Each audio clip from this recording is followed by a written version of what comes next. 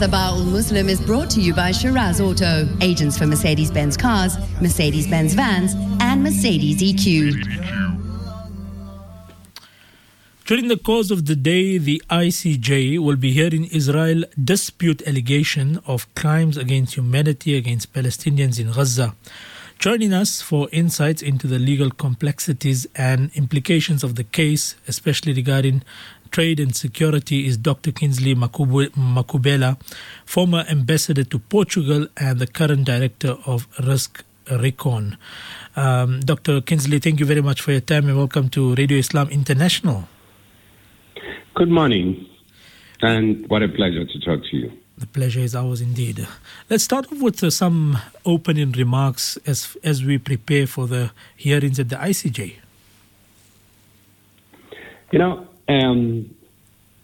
One really big issue that South Africa intends to achieve at the ICJ is what the Security Council actually has failed to achieve, a cessation of hostility, ceasefire. Because South Africa is making an argument that there must be an interim judgment that really prevents Israel to continue with the bombardment of Gaza. So this is something that the Security Council has really failed to overcome. And I think at a later stage, then the argument around the substantive matters of the case, that's what is going to play itself out. What is likely to happen, I suspect, is that Israel will try to question the competency of the court to listen to this case. And I think Israel will base itself on the fact that, if you look at the international media and international legal opinion, it's been really focused on saying that this is a violation of the international humanitarian law, which is not the prerogative or the competency of the ICJ. I think that's what is going to start the argument there. Because in terms of the substantive issues and argument that South Africa presents at the ICJ, it will be very difficult for Israel to rebut those issues, and given the level of preparation that South Africa has done. And looking at the level of preparation and the submission and all the efforts put in, we see that the United States coming out to say that this is a meritless, frivolous case and which is counterproductive. How do you respond to that? If you look at Article 3 of the Convention on the Prevention and Punishment of Crime of Genocide, particularly Article 3, subsection E, that really also implies that those who are complicit in the genocide must be punished. And there's an overwhelming view that the United States actually is the one that is fueling this conflict by sending the arms to Israel without any condition. So indirectly, the United States will be found to be complicit. That's why you see somebody like John Kerry at the National Security Council at the White House that is the one who first issued out the statement to say the case without merit and without basis. And the question is that has the United States done any detailed investigations of all this allegation? The answer is no. But it's because any findings on this case would directly impact on the United States.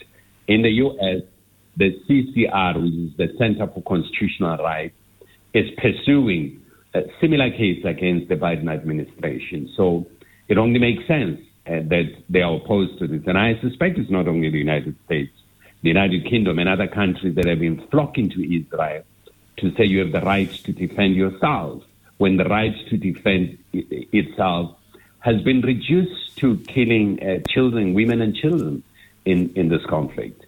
So they will be found to be complacent. So you have powerful forces that really control instruments, the levers of power around the world that are on the opposite of what South Africa is doing. And I don't think they're going to take this thing lying down. What about the intended and the unintended consequences for South Africa when making this case in the global scheme of things and their international standings? You would have seen yesterday that South Africa lost a seat in the United Nations Human Rights Council to Morocco.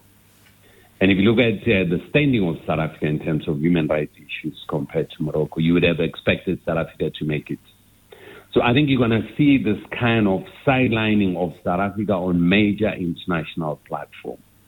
You're going to see certain narratives pushed against South Africa around the world, particularly within the U.S. legislative bodies, the Congress and the Senate. They're going to push, for instance, for things like AGOA for South Africa to be excluded because there's been this narrative that South Africa is going against the interests of the United States security. So you're going to see this narrative building up. So it would have serious consequences on South Africa. But the question that I always ask myself is, does South Africa have the guts to stand up to this country and assert its sovereignty? And given the challenges that we're seeing within the country, I sometimes doubt if South Africa would have the will and the political will to stand up. You're going to see these divisions playing itself. You're going to see business here starting to talk about business interests vis-a-vis what's going on. It's incompatible. It's really, you can't compare the lives of people in Palestine with business. We can't survive on the blood of Palestinians as a country. And you're going to see this narrative playing itself. But I don't know how solid the country would hold. Within the political establishment, there are divisions. Other parties have totally different views and so on. So this thing's going to play itself. And we know the Jewish lobby is quite strong around the world. And they're going to really lobby very hard to get South Africa to be punished. And I think South Africa would have to, it's definitely going to be punished, but would have to withstand this, whether there's a resilience and necessary guts to stand to this powerful country is something that we need to see as the situation unfolds. And then looking at the impact of the ICJ's decision on global politics, we got the global South and the global North and the Western powers. We see that there is a dramatic shift and change in how the world is perceiving things. The world is changing. It's true. And the world is changing for the better. And there's a fatigue around the unipolar world that is, since the collapse of the Cold War, has been dominated by the United States. And there are different forces around the world and institutions around the world that are really trying to redefine what this new world order should look like. The multipolar world that people are thinking has to emerge out of this. I'm fortunately sitting in a think tank in Washington that is really trying to look into this new world order. So it's a think tank that includes a large number of former ministers of foreign affairs, defense, and academics and so on around the world that are looking into this thing. But I know there are other initiatives also to really look at how the new world should look like, this new world that should be peaceful, the new world that should coexist, this new world that should not be determined by one particular hegemony. So I think those are the issues that are starting to emerge. The BRICS is seen in the same light as an alternative to this dominant force that has been really imposing its will around the world. So there are new changes that are emerging.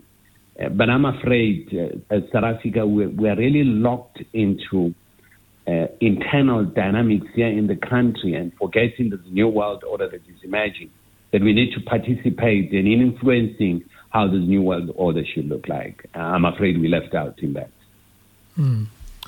Also looking at the critical role that South Africa is playing in all of this, and we saw their role during the Russian and Ukrainian conflict where the president made the trip to both countries and trying to address the leaders on that front. It's an ongoing effort on the side of South Africa to see global peace and to see that these issues are resolved through dialogue and not through further fueling of conflicts. South Africa is playing a proactive role on the global scene in this regard, even despite all the challenges that you have highlighted and the country is facing back home. The Ukraine-Russia matter, it's totally different, and I have my own view about that. And I think South Africa should pick its fight. You can't get involved in literally everything. We live in the conflict that is going on here in the Sudan that is really tearing apart one of our sister countries. And you're not seeing the same level of attention paid by African leaders. And yet you find a troop of African leaders who flew to Ukraine and Russia and probably flying over the Sudan and not paying any attention to that.